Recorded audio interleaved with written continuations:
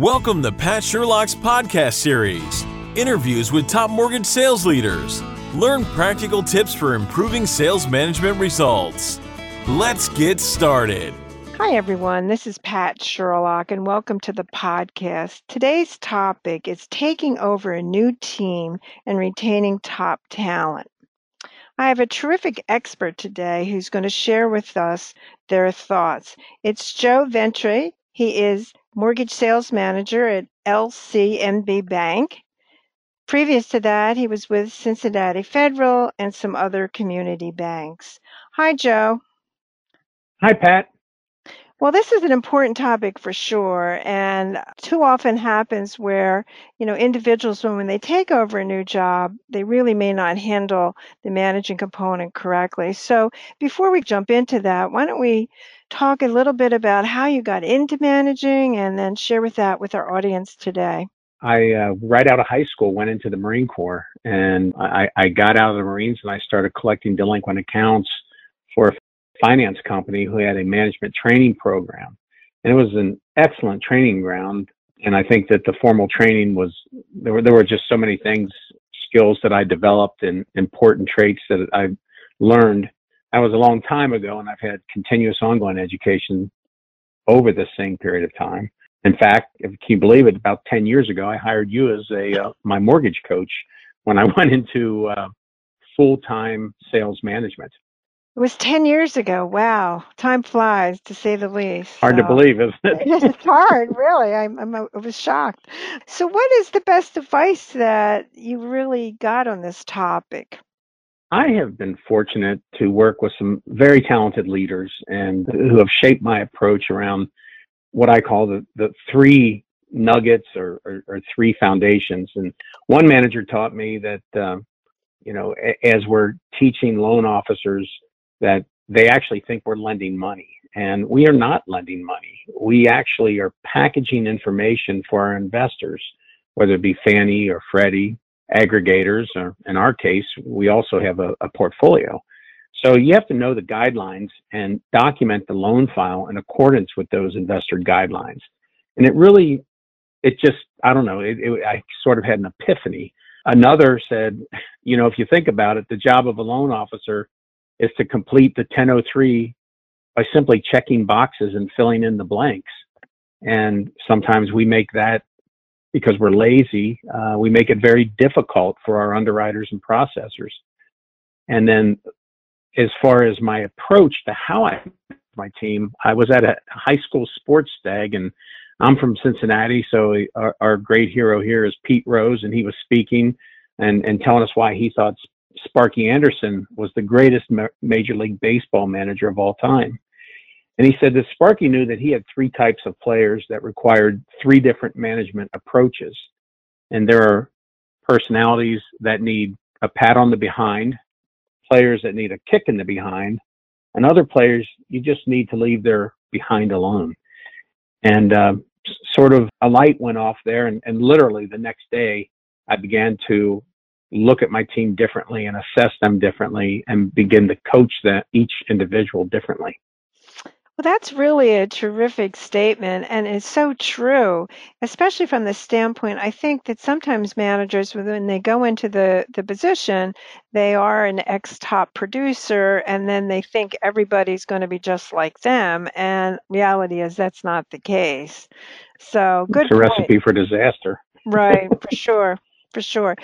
Were there books that influenced you? I'm not a big book reader. I'm pressed for time often, so I have always been trying to improve my trade, but don't have time always to sit down and read a book. So oftentimes I will jump into your articles, your podcasts, other sales management things that I can find and I'll look at them. Some of them I think, this isn't for me, that's not my style, or I don't agree with it. But I prefer a short article or a video or webinar. And as again, I want to say for your listeners that Pat did not put me up to this, but I have often referenced your materials now going back to 2008 or 2009, but they are industry specific. There's decades of proven strategies and scientific data to support those strategies. And those are things that are important and helpful to me. I do have a geeky side to the sales component. Well, I appreciate that, Joe. And actually, it's interesting you say that because I've written a weekly blog for a long time. And it really does. I often get the question about how do I come up with the topics? And I come up with them just from the conversations that I have with managers. And so I try to give the solution based upon what's hot at the moment. But thanks so much for your comment.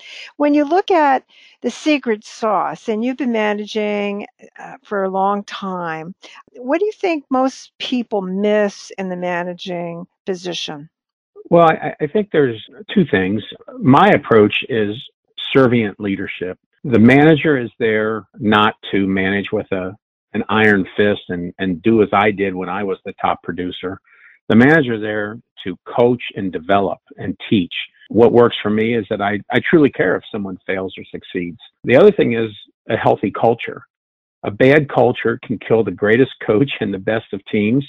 Conversely, a great culture can take a mediocre team to the next level. Well, that's a really good point for sure. Really good point. So, talk about the key practice that you keep coming back to before we start talking about today's topic. Well, SMART goals. Everybody's heard about it. It's the buzzword around coaching and teaching and almost any industry, but you cannot make someone a great salesperson. And I had a very young, brand new, kind of a rookie, we'll call her a loan officer. And she called me up one day and said, "Can I have an appointment with you so you can teach me how to sell?" And I said, I can't teach you how to sell, but what I can do is I can manage you towards successful behaviors. And I truly believe, and Pat, I know you're very big on prospecting. Sure. If you're not prospecting, you're dying. You're going out of Right. business.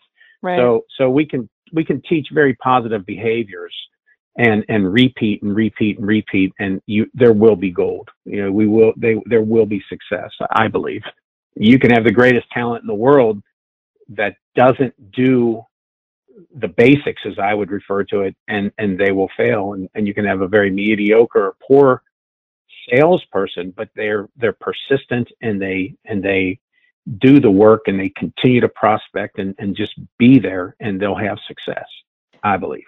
Well, I think you're right for sure. And certainly what I see from a consulting standpoint is that when you look at the top producers, they always are including a prospecting component in their work week.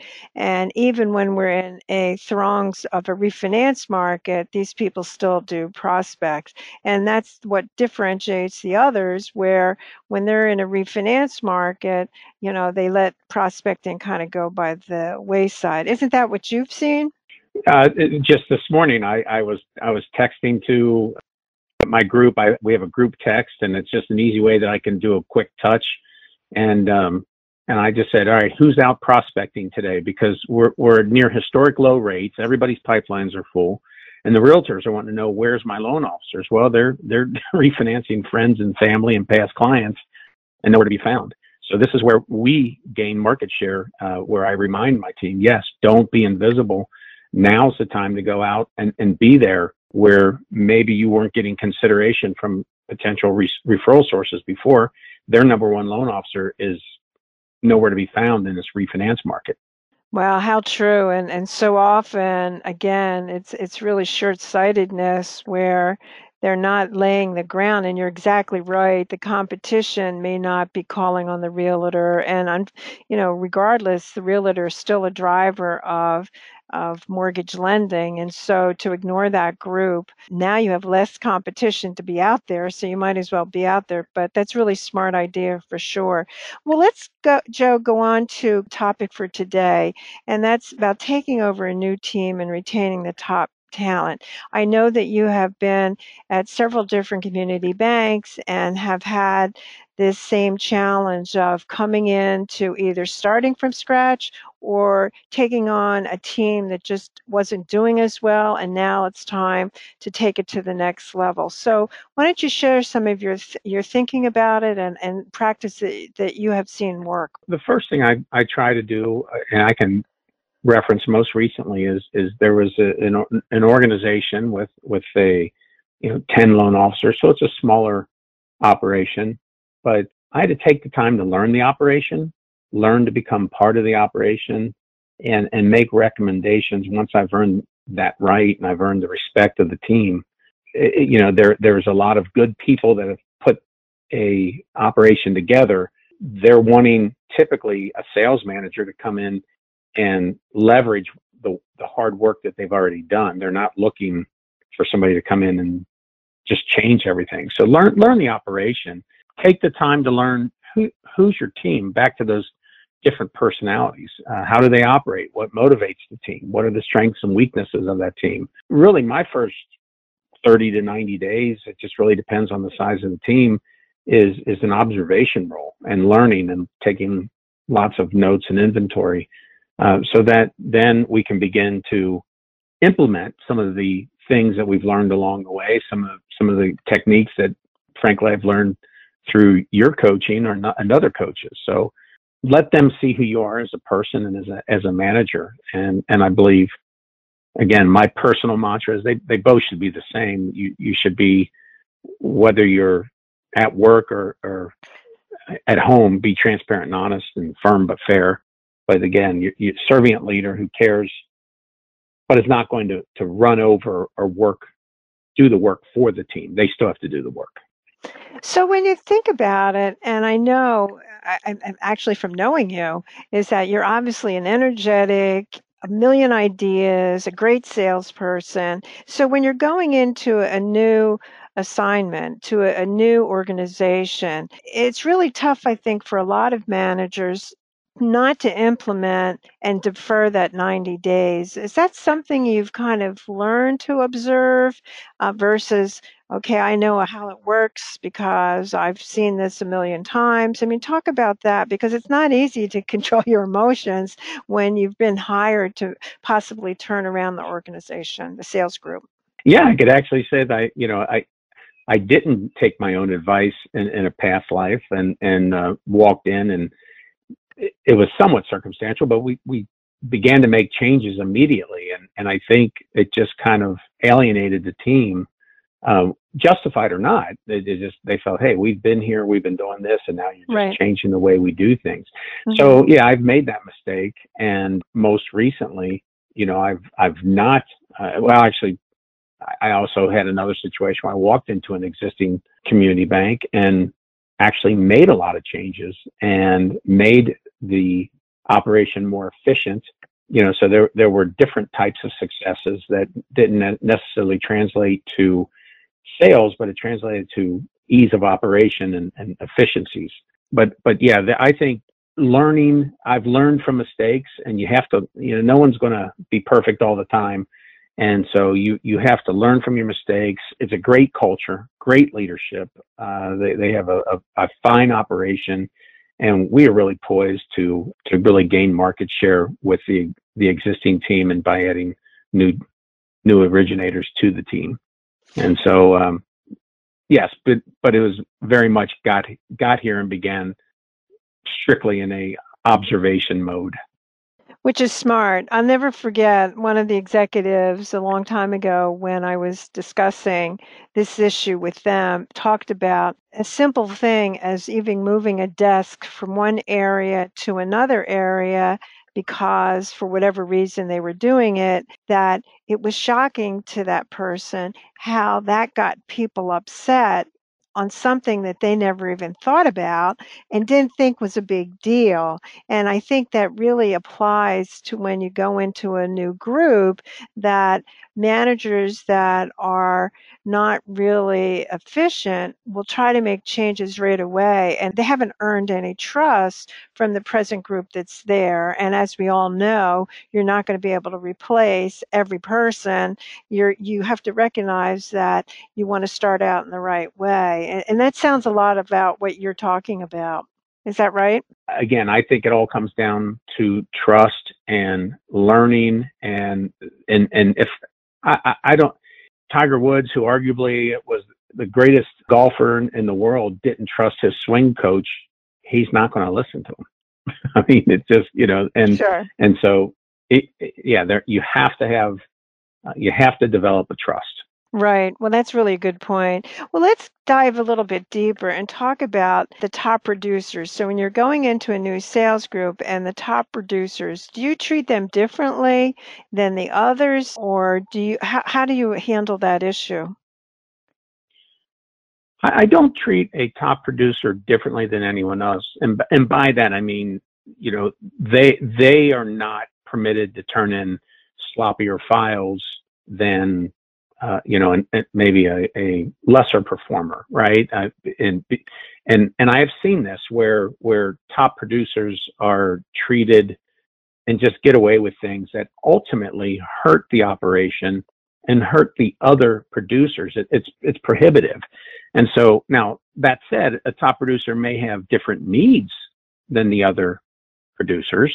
So I listen to them uniquely, and I go back to Sparky's rules, and that is, do they need one of those three things? We patting them on the behind, or we kicking them in the behind, or we just leaving them alone. And so that's the approach. So how would you, Joe, in other words, how do you determine which Sparky's rule applies? In other words, let's say you go to have a conversation with the top producer, you're new to the group, you really don't know that person, you only know of them. Obviously, in that group, this person has done well. And so how do you figure out what Sparky's rules apply? I utilize your hiring and development assessments. Saw you speak somewhere. I came back to the board and I said, we have to do this. And they bought into it. And now I have tools. Not only is it that it assesses the individual, but in addition to that, it says, here's a way that you can manage this. This is what motivates this individual. This does not motivate this individual. Right. And it's based on them filling it out and telling you what's important to them.